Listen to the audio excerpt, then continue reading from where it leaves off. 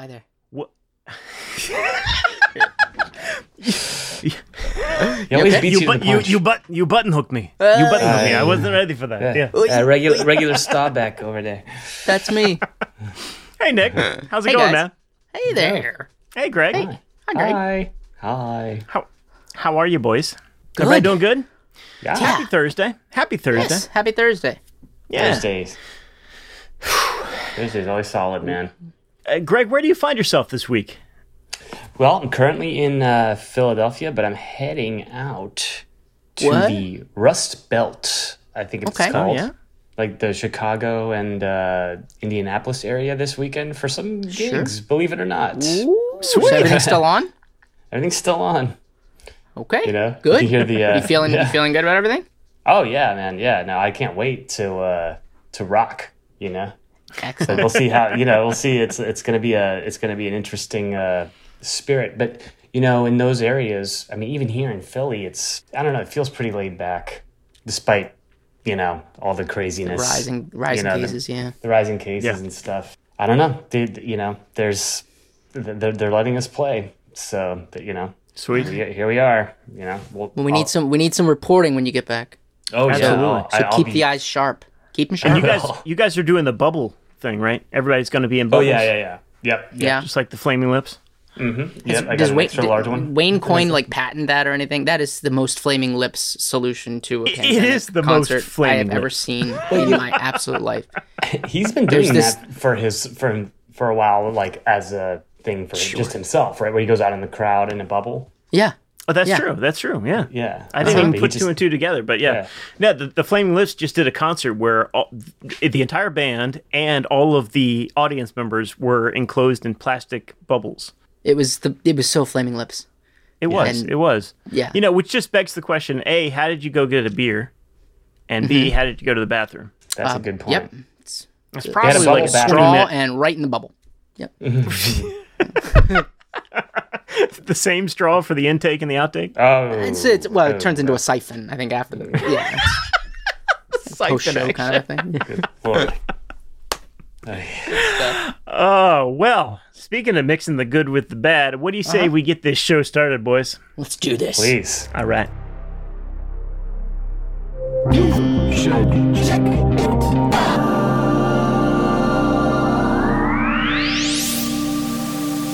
That's right. Trying not to mix our intake with our outtake. This is You Should Check It Out. It's episode 65. Yes, it is. 65, gentlemen.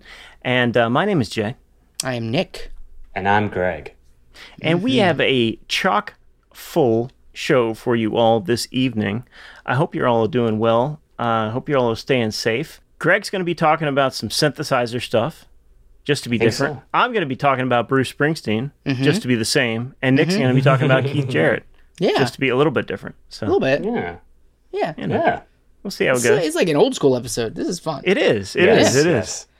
It's a current event. Saddle again. Well, and it's all related to the current event. Type of thing. Yeah. Right. That's how. So, Synth it up, Greg. What are we doing? All right. Yeah. Well, you know what? I thought maybe I'm going to talk about something that just came out of Calgary. A story. Oh. Yeah, there was a lady who is involved in some kind of brainwave technology. She's got this fancy new headset. She was able to control this old analog synthesizer with it. This synth is like it's the what? historic with a brainwave headset. And yeah, so the thing is, this synthesizer, it's been around since at least the early 70s. I think it was constructed in the 60s. It's like the world's largest synthesizer. It's basically the size of a room. It's called the Tonto. I don't know if you guys ever heard of it.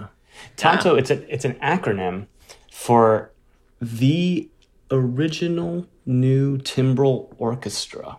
Okay. Yeah. I believe that's what Stevie Wonder used for most of his Intervision album. It is. Is that correct? Yeah, it is. And that's what made it famous. And he heard about it through the Inventors album, which I'd like to play for you guys. This is from 1971. Yeah, so you can hear this thing in action. And this is old, okay? I mean, old. 1971 recording. I believe Can you remind me the name of this tune, Jay? Because I said it the to name you. of the tune is Cybernaut. Cybernaut, like N-A-U-T, correct? N-A-U-T, yes. You better not mention that again. That was You're a freaking wise guy, eh? completely Go forced references. dog reference. Yep, that's good. Yeah. Thank you, The Triumph. dog reference? Triumph? Yeah. No. The Oh, dog. no. That's straight goat. Was that the goat? It's goat. It's the goat. It's one or the other. All right. It's one of the others. That is true. But anyway, let's play this so you guys can get an idea of the sound that I'm talking about. You got it.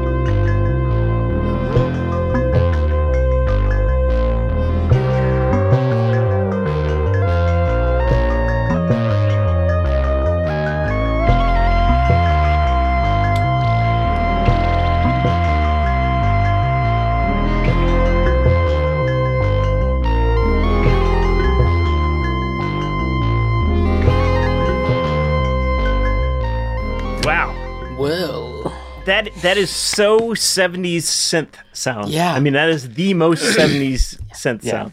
yep. I mean, just look up there'll be a photo on our post about this episode, I'm sure, but this thing is like the size of a room. It's not like you might be thinking like, oh, okay, it's there's a keyboard and some knobs.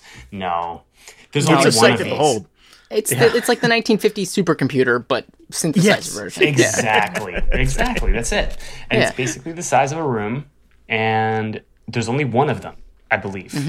That's right. In my limited research, there's only one of them. It was Made by this one guy, right? yeah, Malcolm Cecil. Right. Is his name. And Tommy Tonto. Yeah. yeah, exactly. Yeah, like Tommy Tonto the third. So, but yeah, it's obviously. I mean, it's sounds that are familiar to us, but I guess the way that it is used. I mean, I've never played it. I want to say like I never played one, but I've never played it. There just weren't any synthesizers, period. Like there was the No. Moog, and like Yeah. Kurzweil was starting to do some stuff back then, but like in 71, 72, there just wasn't anything like Yeah. that. And the out big there. thing So was it would accept samples, like that was like the revolutionary thing, and could multi-track and like all this crazy stuff. Because I'm sure this is the stuff that Frank was digging into when he was pulling together his Oh yeah.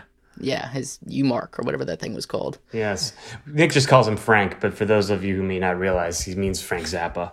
That's what I'm Frank too. I'm sorry. That's fine. That's fine. We're at 65. I thought that I did. I have our last name for needed. Mr. Z. We have our Zappa. Basically, this show revolves around Frank Zappa triumphing He Comic finds Dog a and spot in an the Adam episode. Sandler. That's it. Yeah. And the goat. And the goat. The goat. The Adam Sandler. With goat. this, with just a splash, a hint of Alan Holdsworth when necessary. That's true. When necessary. Yes. Just so nobody forgets. Right. Right. But yeah, so Stevie Wonder apparently heard that record that you just spun and was impressed enough that he seeked it out. And it was in New York, not in New York City, but somewhere in New York State. I can't remember right now. Socrates. There you go. Thank you. Socrates. And I guess he was recording, the Inner Visions album and Talking Book. And so a lot of famous songs, even Superstition and Boogie on Reggae Woman, many, many tracks of Stevie Wonder's. And then also... I noticed Jeff Beck. There's a list of artists, but I dug a little bit. That record that we heard is Tonto's Brain. expanding headband. Is that what it is? Tonto's expanding headband. Tonto's expanding headband. That's correct. There we go. Yes. Sorry. So that's the name of the record. And Rolls it off the introduced the world to the Tonto. And where I'm going with all this is that, again, the current event that happened is this apparent, like this researcher in Calgary where the Tonto now lives. She had this groundbreaking brainwave headset where you put on this headset and you can actually control other things just by thinking certain thoughts. It turns thoughts into signals, right? Hey, there you go. Thank you, Nick. Yeah. Couldn't have said it better. So, yeah, it turns your thoughts into signals, and then so they're converting those signals into things that the Tonto can respond to, right? To like musical language. Maybe whether it's, I guess, I don't know if it would be MIDI though, because it's analog, so I don't know. They might be using that as like the transport protocol, but Probably, like the significant thing here is that the input is actually brainwaves. It's actually, Thoughts, thoughts. Right. Yep. Inputs and outputs. See, this is the theme. absolutely. Exactly. Yeah. Don't mix them. No, please don't do that. So, Good. so You yeah, don't want that. You don't want that Tonto feeding back. Never in your brain. confuse a siphon for a straw. Right. Don't cross the strings. Right. Yeah, see, there's your problem. Yeah. So, anyway, she was describing things like, oh, if I visualized a purple flame, that would really set off the Tonto. Right. So, Tonto does not like. Yeah. yeah. So we weren't able to find like a clear recording of what her whatever you want to call it, sounded like. Sounds like, but it sounds like it's still in the developmental phase, but it's just such a cool concept, man. Exactly. And it's real, and it could be that in the next couple of years, people can just put on their headset, plug into a Tonto and come up with an music, album. Man. Just think some music, think in real time for 60 minutes, boom, there's your new record. Yeah. So there was so much in this thing that fascinated me, but it definitely seemed like a bit of an early announcement, because she also said that when she thought the word "Y," it would change the volume or the pitch. I think it was the volume. So they got all sorts of weird mappings going on, right? If you're turning, if like one random thought can like affect the decibel level of a specific signal, and then like a different one can make sounds come out, like there's a lot to be worked out there. But at the same time, I mean, if you fine tune that, if you're able to like get some kind of repeatable action, and you're able to fine tune that, if you just think green swallow, that makes the timbre do this. I mean, I would starting imagine. point for I something. can't imagine that it wouldn't have to be tuned per person, right? Like, I mean, I would think so. The things that evoke. I mean, it may be the feeling associated with the imagery that really is sending the signal. sure. Like, who knows? So When I say green swallow, I think of Happy Times. But Nick, right. your No, I had a association very, with very bad experience with a poorly dyed swallow when I was a child. I mean, everybody knows that story, Right. Seriously. Right. Yeah. And what happens if you are So I got the scar. thinking of what happens if you're thinking of a song that was composed in this manner or on a Tonto, and then it's picking that back? Do you create like some strange feedback loop? Ah, Wow. right? Yeah. Yeah. Who knows?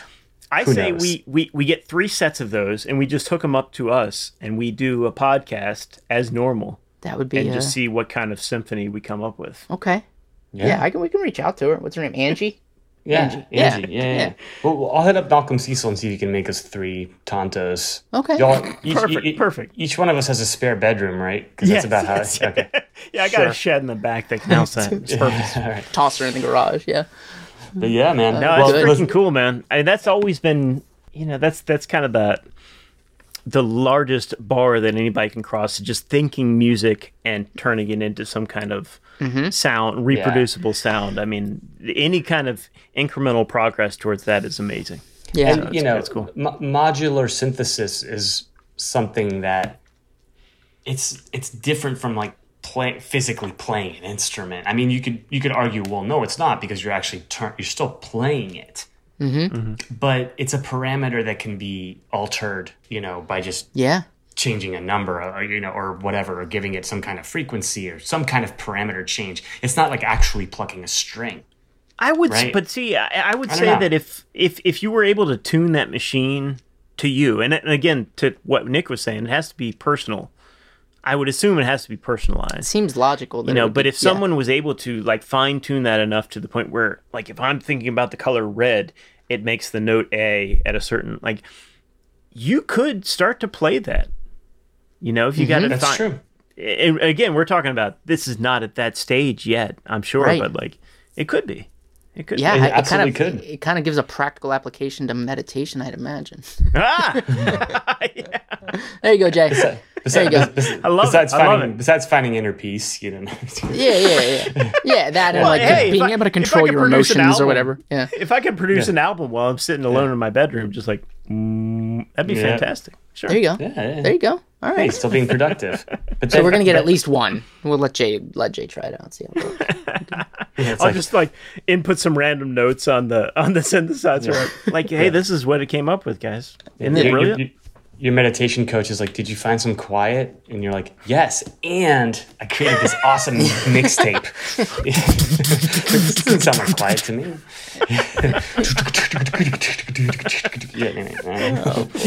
Yeah, So, my like- inner peace sounds like Megadeth. It's- some Yeah. Yeah, it makes sense. So anyway, I don't have much more to say about that, but check it No, out. it's very and cool. Yeah. you know, listen. I'd never heard of the Tonto, the original new timbral orchestra. Yeah. Very cool. What's Very cool What's cool device. is I didn't know the name of it, but I definitely knew the lore of that synthesizer yeah. from around Stevie Wonder and Jeff Beck, like you said. But yeah, seeing that linked up and somebody using it in such a new way now is really, really cool. It is. Nice. It is. Yeah. Because yep. Especially at that time, these were all new sounds. These were sounds that nobody was using. So there was the allure of like, I want to get in on that. Yeah. You know, and then the '80s kind of got that out of everybody's system. So It still sounds so cool. Like just hearing that last track, you know, it's just how smooth the analog. it still has an analog you know, feel. Yeah, sound to it. Yeah. Anyway, Yep. I'm into it. It's interesting. Beautiful. That's all I got for you guys this week, man. That's all I Cool. got. Well, thank you. You're Well, welcome. if I had to actually describe my inner state of peace, like where I, you know, my How are you? How are you right now? I'm actually doing fantastically well. Okay. Okay. But you know, whenever I go to like my happy place inside my head, Yes. usually a Bruce Springsteen song starts playing. Okay. So What's he up to these days? I use that as a preface for my segment, Okay. which is going to be reviewing. Well, it was going to be reviewing the Boss's new album. He has a new album? He does. I don't know if you've heard about it. Who's It- Boss? The beautiful thing about having like the entire record industry behind you is that everyone knows about this. So yes, yes. Bruce Springsteen has a new album out. It's called A Letter to You. It was released on October, September, or something. a couple 23rd, weeks 2 days ago. 2 days Yeah, ago. fantastic. Or last and week. it's blowing my mind. It's awesome. Want to talk a lot about it. Want to talk about a lot of different stuff. But before I do that, I want to play a song. And for me, that selection is going to be Janie Needs a Shooter. And it sounds a little something like this.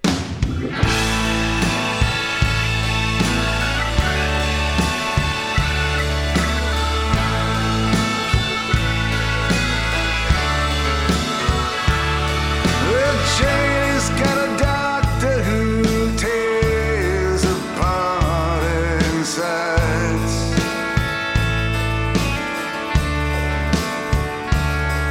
He investigates her in silently based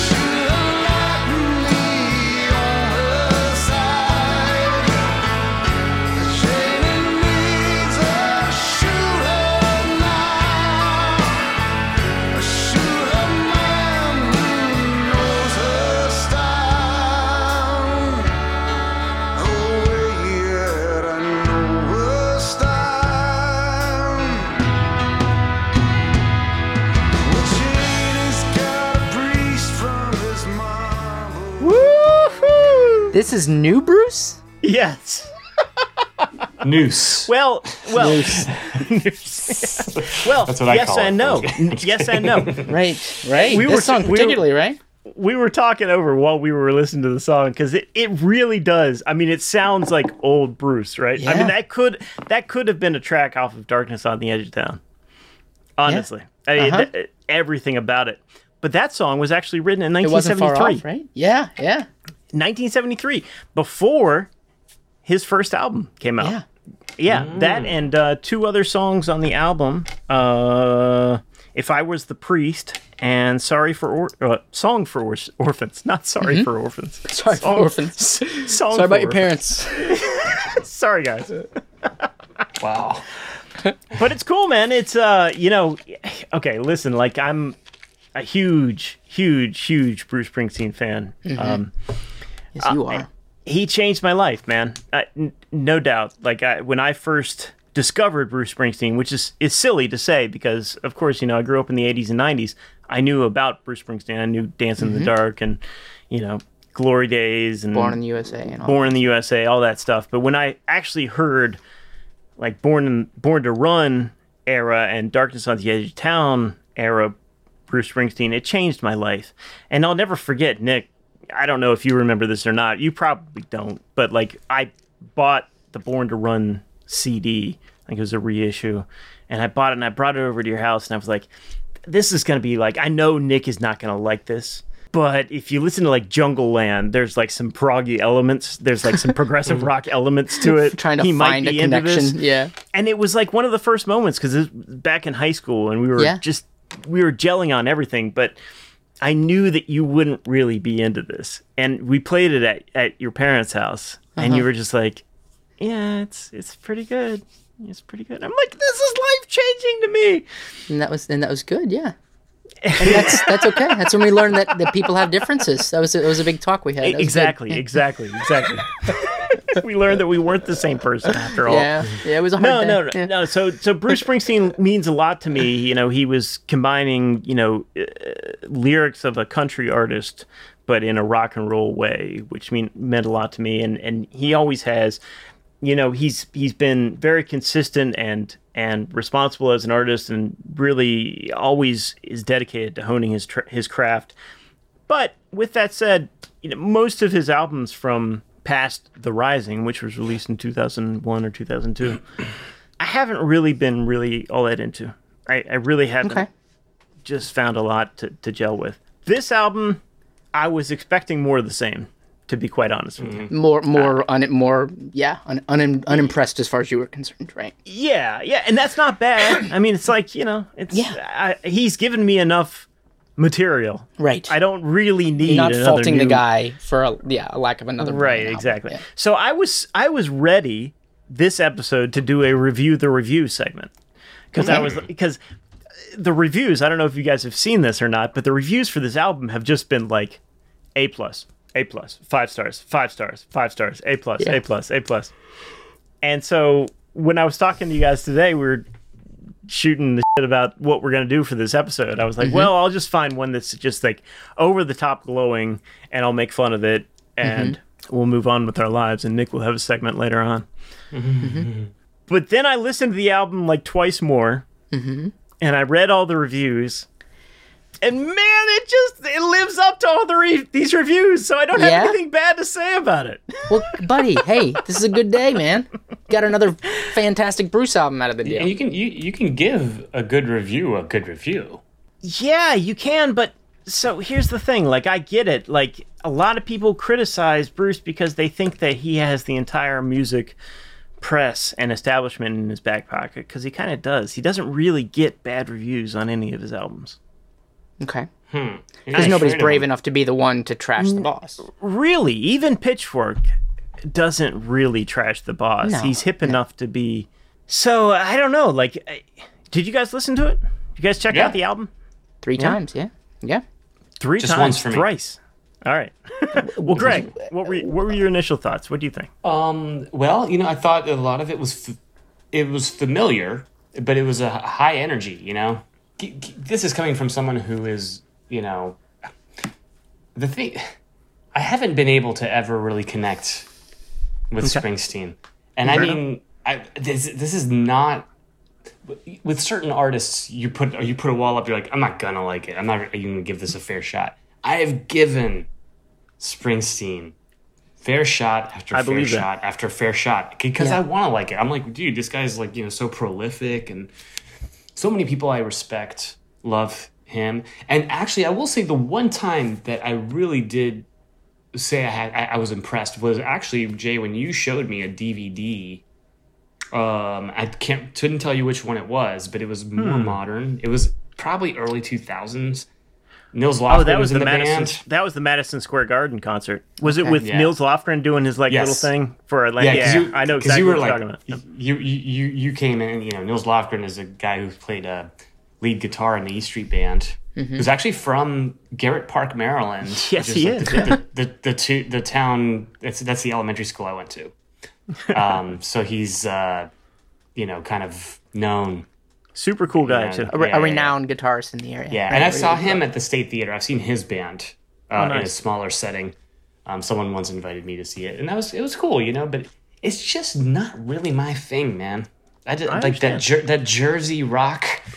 It's just you're in Philly, so you're kind of close to that territory. I know. I'd be careful. I better keep my mouth shut. You might want to whisper a little bit there, buddy. It does remind me of one of my favorite quotes in Sopranos, and you guys are going to laugh because I'm going to do a terrible impression right now. But this will be good. There's a scene in Sopranos where the FBI agents come to Tony Soprano's house, and they're like, "Tony, there's something we think you might need to hear." And Tony's like, "Yeah, the new Springsteen box set. I already got it." Perfect. Anyway, but I do. Yeah. Anyway, I can't do it, but no spoilers. But it cracks me up. I do have to say though, I mean, over the years, I've appreciated his work ethic, his band. I've actually gotten to see him do like an acoustic thing. When was that? Intimately, that was like with the Resilient guys back when we were doing things with Music Corps. One of the gigs we did, Bruce was on the bill, and so at the Beacon Theater, saw him do like 4 acoustic songs. Not moved. And like everyone you didn't else, but you didn't have to tell him that. No, but it's okay. I'm not okay. No. I meant Bruce. I was imagining you telling Bruce, dude. I know everybody loves you. I just don't get it. I just don't get it, man. No, and you know what though? I say that, but then can I at least shake your hand, Greg? Nah. I'd rather not. I gotta somewhere to be. Yeah. I like to pick with my and then I walked right into a Jamba Juice. Anyway, but the thing is though, I was kind of moved, and I was definitely like, "Whoa, that's Bruce Springsteen." It's like he's a big star. I wasn't like, "This guy, who is this guy?" Like I know who he was. You know what I'm saying? Like, and he played this really cool song. All I remember is that he said, "We take care of our own." That was like, we take care of our own. Is that the song? Is that the song? Yeah, it's off of High Hopes. Yeah. Okay, yeah, that was like the first song he played. So I remember that, and I was moved by that. So retract my not moved, but definitely not like the rest of the room. Like I could sense that everybody else in the room was like, finally Bruce is playing. This is what we all came to see, and you're just over there checking your watch. Yeah, exactly. Like, hey, I wonder if the bar's closed yet. And what do you think of that? The album.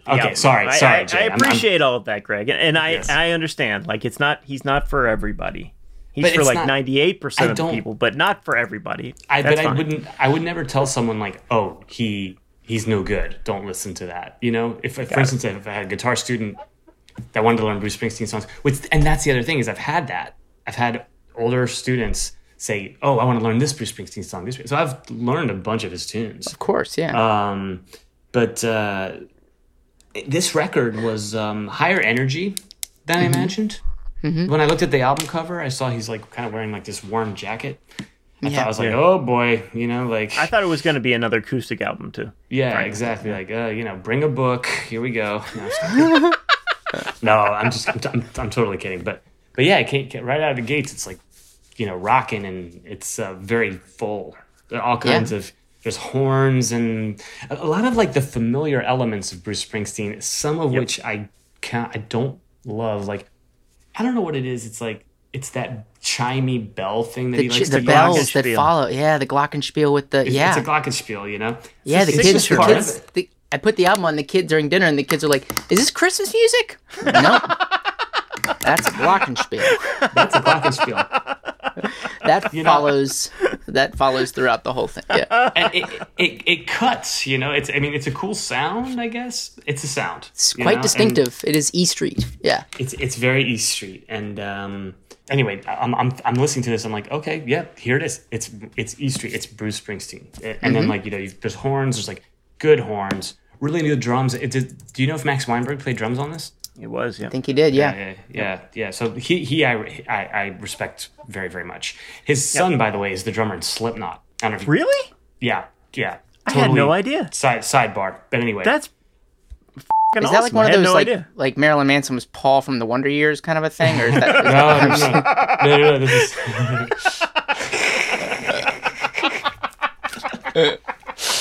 oh my god. Sorry, Greg, go ahead. That's good. I've heard that too. No, it's true though. It's true.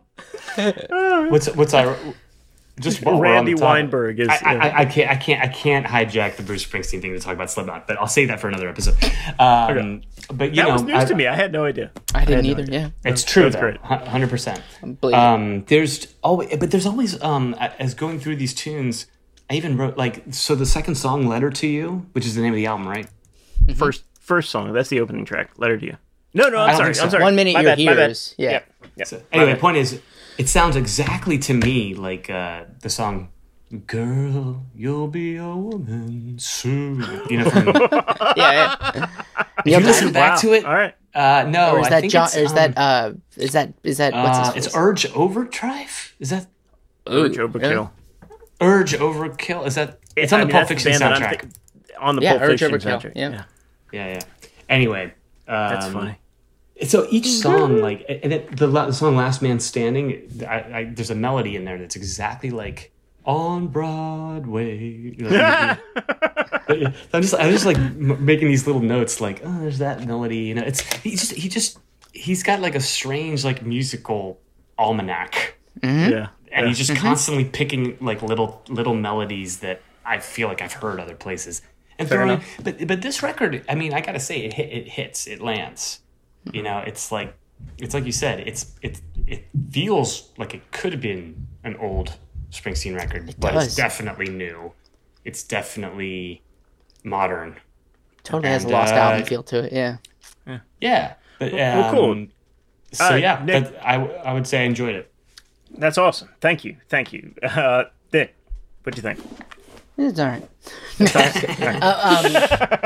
Actually, honestly, that first track. I know I'm playing to a tough crowd. It's okay. That first track, I was like, ooh, I'm gonna like this. Oh, the acoustic crap. Yeah. Because I'll tell you, Jake, I don't remember that occasion that you specifically mentioned when you brought that over, but I do remember a separate conversation when you came to me with Nebraska. Okay. And I don't know if you had taken it on a road trip or if you had were going to take it on a road trip. Or there was a very significant moment for me with Nebraska because I used to have to go from UMBC back to Waynesboro, Pennsylvania, where I was, and that's where I lived, and that just involved a very long trip down I-70 going west through past mountains. Frederick, and I just did. It was college, so it was fall, and I just remember having gotten a copy of Nebraska off of Napster and burning it to a CD and just playing it with not really any expectation other than knowing that it was kind of like a quiet acoustic Bruce Springsteen album and just crying the entire way. Almost every single song on that album just affected me in just a very deep way, in a way that I really hadn't had any kind of music affect me before. Yes. So I remember very, very well, and also remember going and then listening to that album a bunch of times.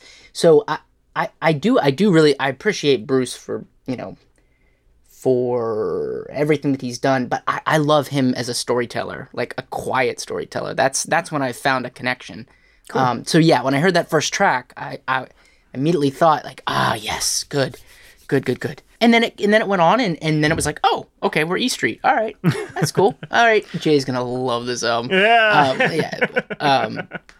That was so.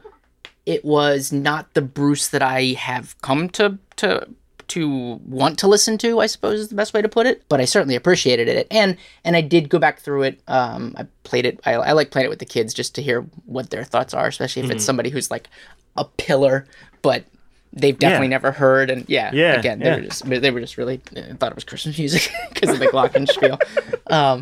Glockenspiel and the sax, boys. That's how you know it's E Street. Cool. That's cool. I mean, I can totally respect that. I mean, it's interesting too, just from the two of you.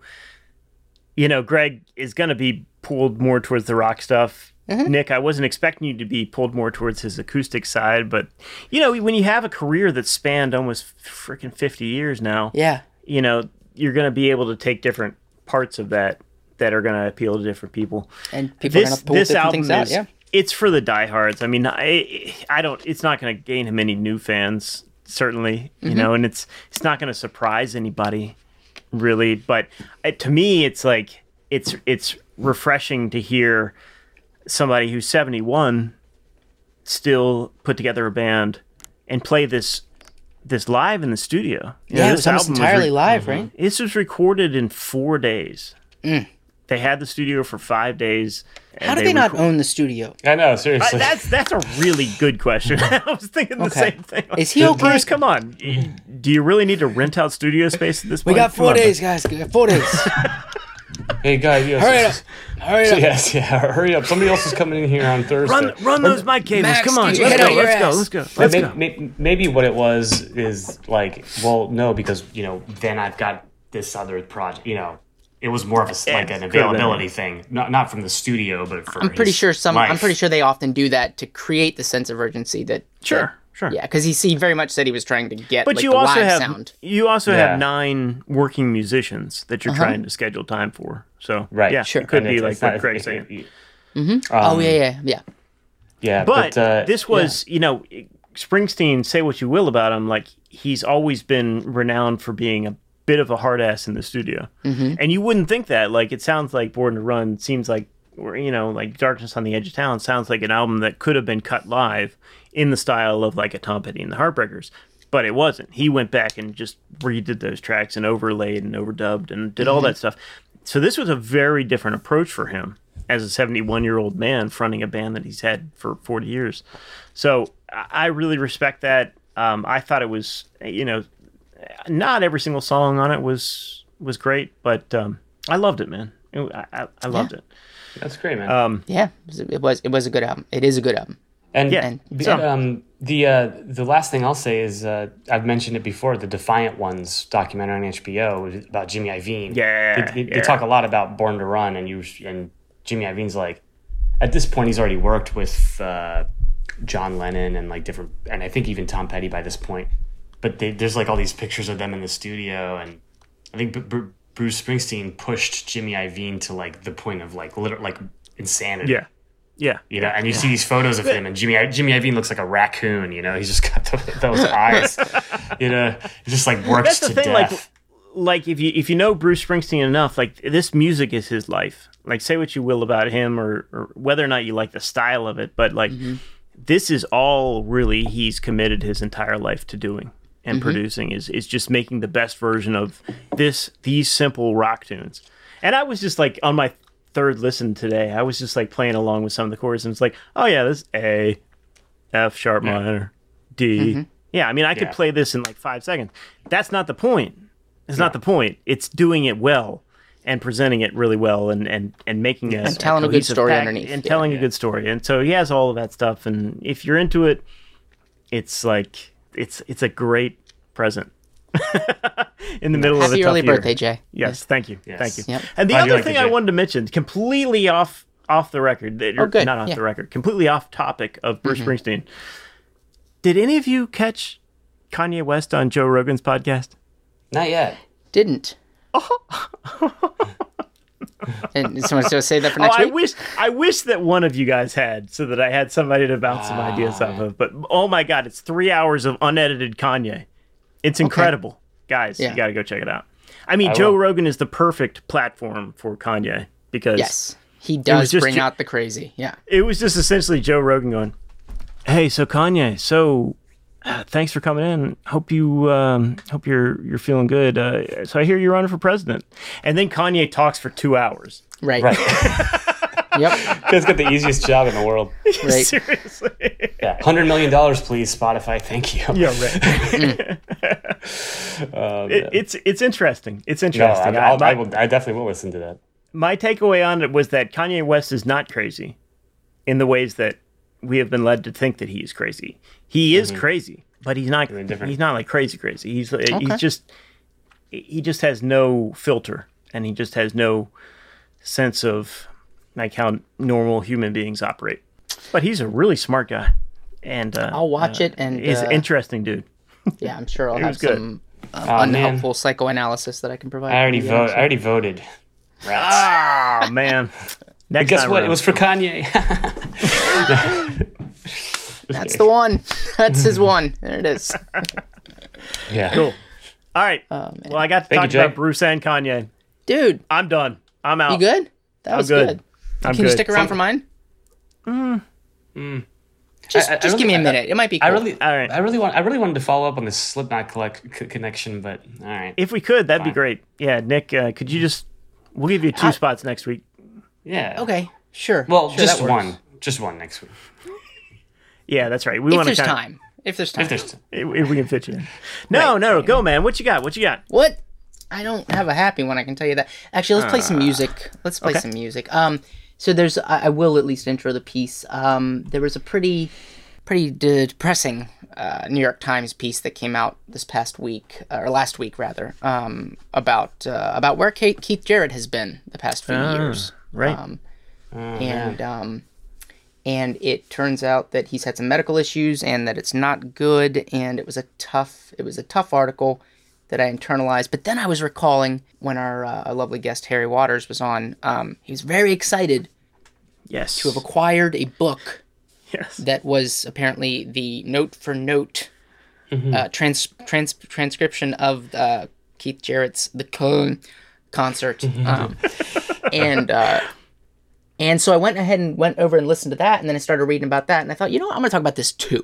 So we can celebrate one of Keith's at least most prolific or critically received albums, along with talking about this story. So why don't we hear a piece? This album, this concert is entirely improvised and has a fantastic story behind it. This is from Part 2B, which is the third track on the album. This is from Köln Concert.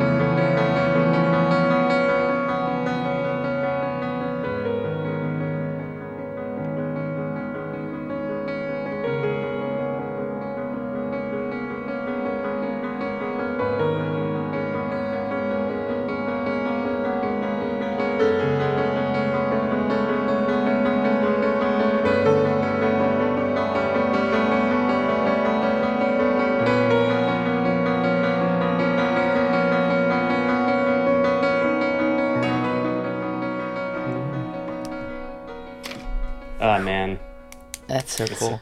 I hear so many bands in that little improv, little piece of improvisation. That could be like an intro to a Tom York song. Tom York absolutely. song, right? It is, yeah. It's very much like an entire Radiohead album is somewhere within that. Exactly, dude. Yeah. Like Nick picked that clip. I had no idea, but that is the section of that concert that I've listened to on repeat. And, it's like 4 sides.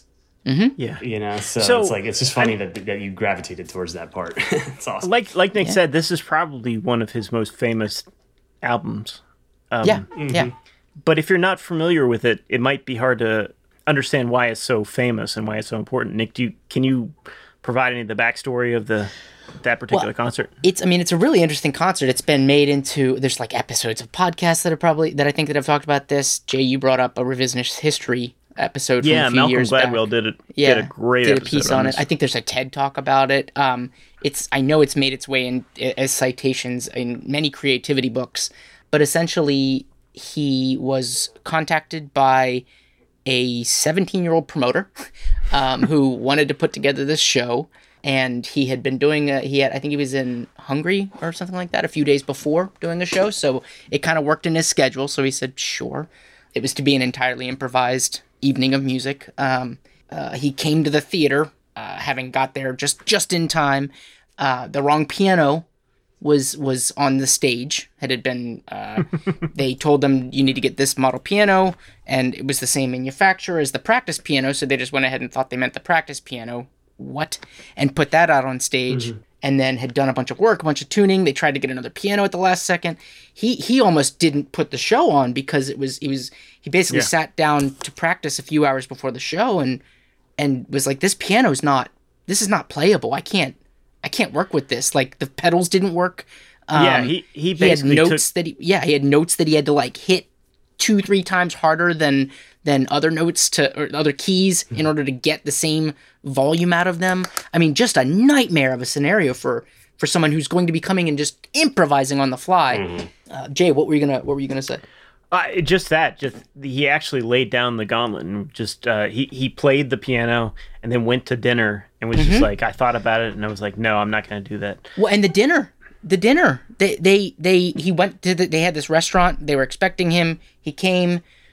They were very late with his food. He only had a chance to have like 2 or 3 bites before he had to get back to put this show on. Oh man. Unfortunately, the opera that preceded his show went a little long, so he didn't even get started until 11:30 p.m. at night on a crappy practice piano with a single morsel of food in his stomach. And also, he had really bad back pain, or I think this was kind of when he was starting to have health issues. That's really important about this is that all of this is improvised music. Entirely improvised. And that, I think, is what became that's what kind of became because this is really like almost a legendary status, this concert for pianists and jazz aficionados. It's entirely improvised. Composers. Yeah. Yeah, and absolutely. Go ahead, Greg. Also, go ahead. I was just gonna say, like, what's really striking, if you haven't heard it, is the recording, not of the concert, but of him, like at the dinner, where he's just like, I'm sorry, I'm just kidding. For those who don't know, that's the sound Keith makes when he's really excited and he's playing. Is kind of this like nasally whine noise. It's kind of like Cartman. Yeah. Sorry.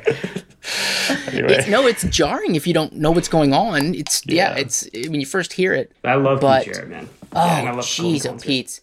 Yeah, and this guy is, like I said, he was. Harry mentioned him specifically, or how excited he was. He was just starting to go through this book of note transcription of this concert. That he brought up this book that he got, that somebody sat down and note for note transcribed. Yeah. This entirely improvised concert. Uh-huh. I mean, it's just But then Keith went through it and authorized every note. Right. It's like, wow, that's a pretty prolific piece of work. And, even though Keith was doing all this improvised music, I mean, he's also renowned as one of the best, jazz. Yeah, and this was after his stint as Miles's piano player. Yeah, I mean, there's a great DVD about him. I think it's called like The Art of Improvisation or something. They're called films, I think. Yeah. Mm-hmm. Yeah. Jesus Christ! It's okay. Sorry. You know what I'm saying. I'm sorry. No, Jay, your reaction is what made it bad. It was the citation of DVD that was funny. Sorry. Okay. Right. Anyway. Sorry, listeners. Yes, but he's just an incredible. He's a technician. Well, what I mean to say is that he's just one of those rare musicians where the ideas are so vast, and he actually has the technique to pull all of them off. Yeah. So effortlessly, no matter what context it's in. And that's why he's a legend, man. I wouldn't say that he's a technician as much as the way he's that not. That he's just such a visionary that is able to channel that to his fingers and able to pull that off. And you can't help but be struck when you watch him play because it's ridiculous.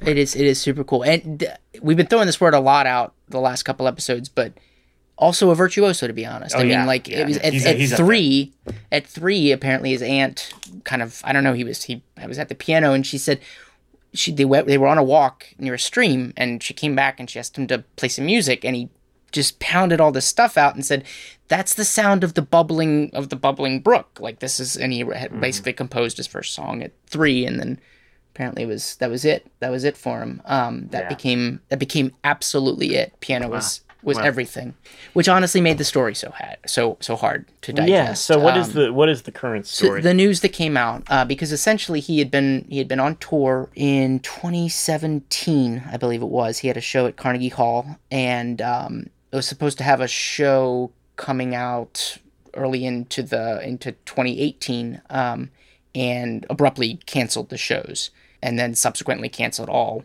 other shows that had been booked for that 2018 tour. And it turns out that he had a pretty significant stroke, and then that was followed by another significant stroke. He's lost the use of his left side, so he does not. He does not have he can't play with his left hand. And this was a pretty heart-wrenching story because it was essentially the writer spent I think a total of 4 hours of time over the course of a few days talking to him. And he definitely hasn't found acceptance yet. It doesn't sound like. No, he doesn't. No. He's all. Definitely still working through it. Yeah, entirely working through it. He currently doesn't really think of himself as a pianist. Was the hardest part to read. He said, "I can't call myself a pianist," right? Yeah. I can't refer to myself as a pianist at this point. Is what he said. And that's just like, I'm almost gonna start crying now because you just think about like a guy that's just committed his life. Absolutely. Yep. To From one 3 instrument. on. Yep. It's 3 on weird, and did it and affected so. The one quote in here that I loved was like, "Yeah, I guess I've kind of gotten around to seeing myself as the what did he say? He said he sees himself as the Coltrane of the piano player. I guess I've kind of accepted that moniker." So that was like he's not denying his impact. It's not his grief at this moment. It's not at that point where he's just denying any of that stuff. But still, just what a blow, man! I can't. What a blow, indeed. It's funny though. I mean, well, not funny, but like when you consider, it's like when an athlete retires or something. It's you physically can't do it. You physically can't do it anymore.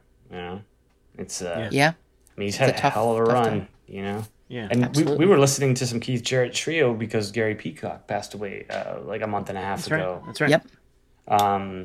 So yeah, it's just there's so much though to listen to. So much Keith Jarrett, so much trio. I think he's on Bitches Brew with Chick Corea. I think so. He's either on Bitches Brew or another record around that time. But I think. And back then, playing with synthesizers, right in the band, it was like him and Chick Corea. Yeah, he was kind of more the synth guy than the straight piano guy at that point. Right, but that was like his role. But he just in the film that I watched, he talks about that period and says like, but those are just toys. Like those, he didn't even consider that. Like playing keyboards is like not a real instrument to him. Yeah, it has to be the piano and.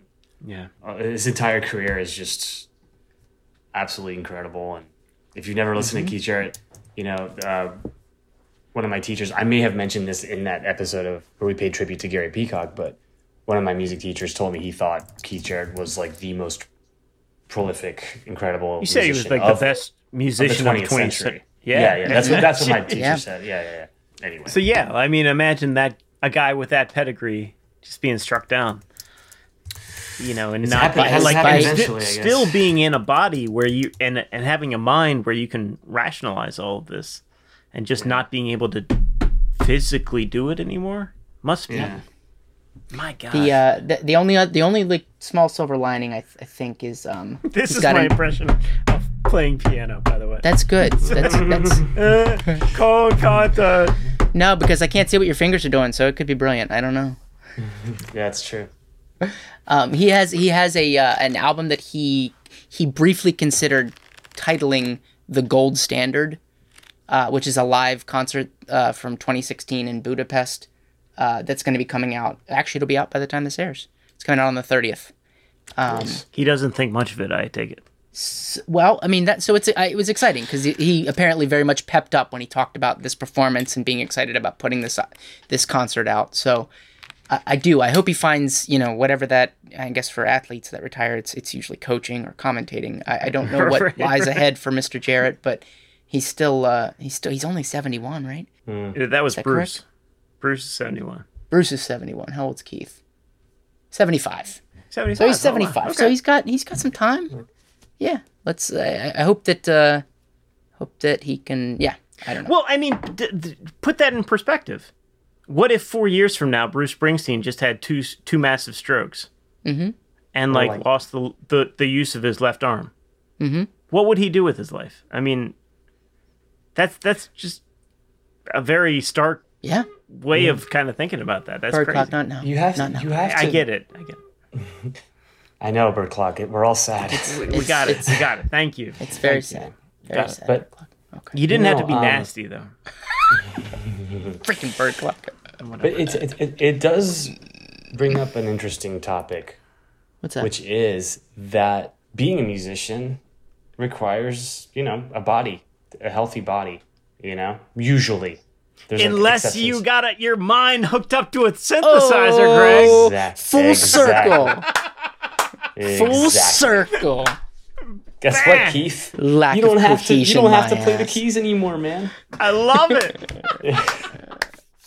We've got it all figured out this week on You Should Check It Out. Oh, jeez. That's right. Yeah. Oh. There we are. All right. Hey. Well, that So, but hey, if you haven't listened to Keith Jarrett, honestly, if that album, you don't have to have listened to any of his other stuff. It's a different. You don't even experience. have to like jazz. You just. It's not. There's a lot of it that's not jazz. I mean, it's jazz chords, but no, it's just lovely piano music it's jazz core. CORE. Right. Or CORP. Yeah, sure. That too. But it's true. It's improvised music. It's like somewhere. It's like a hybrid of classical. He has that jazz vocabulary, but he's not really using it. Yeah, so much vocabulary. He's not playing bebop or ballads or anything like that. But he's using it. It's almost like he's using his jazz vocabulary in like a modern classical context or something. It's like the best dinner music you've ever heard in your life. Like the jazz piano player sitting in the corner while you're eating your fancy filet mignon. Yeah. Yep. Like the best version of that you've ever heard in your life. Yeah.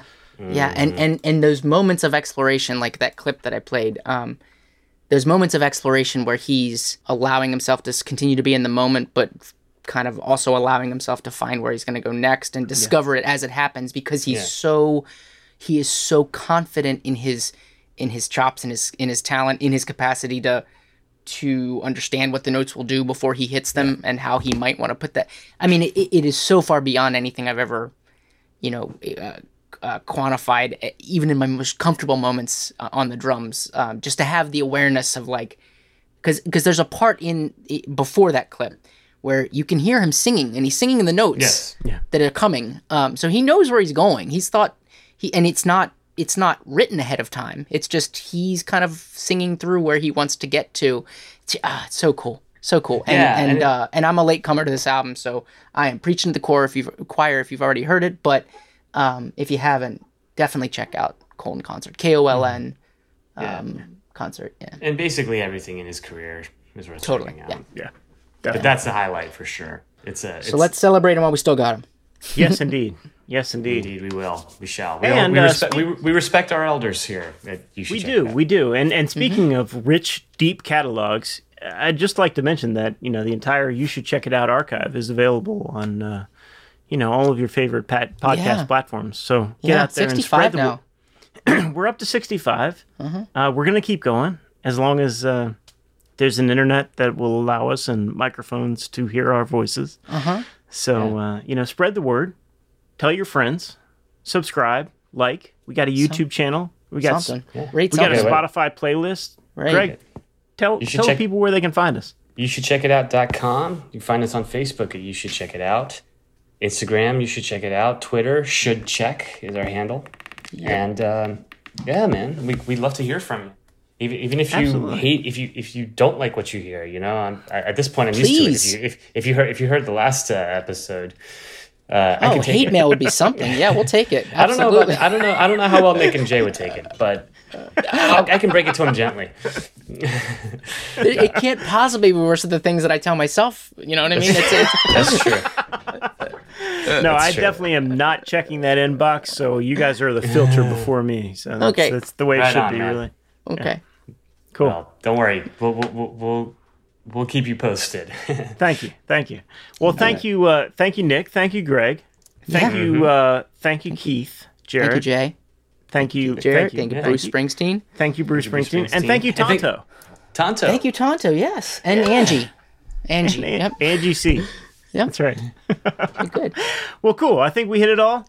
Excellent work, guys. We'll see you next week. How about it? Let's do it. Yes. Perfect. Peace. All right. Okay. Good luck with the tour, Greg. Yeah. Thanks. I'll have a full report. Can't wait to hear about it, man. Honestly, so excited. Might be doing a little bit of an Eddie Van Halen tribute. Ooh. Maybe some audio would be helpful. I don't know. Just a thought. We'll see. We'll see. Let's see what we capture. All right. Sweet.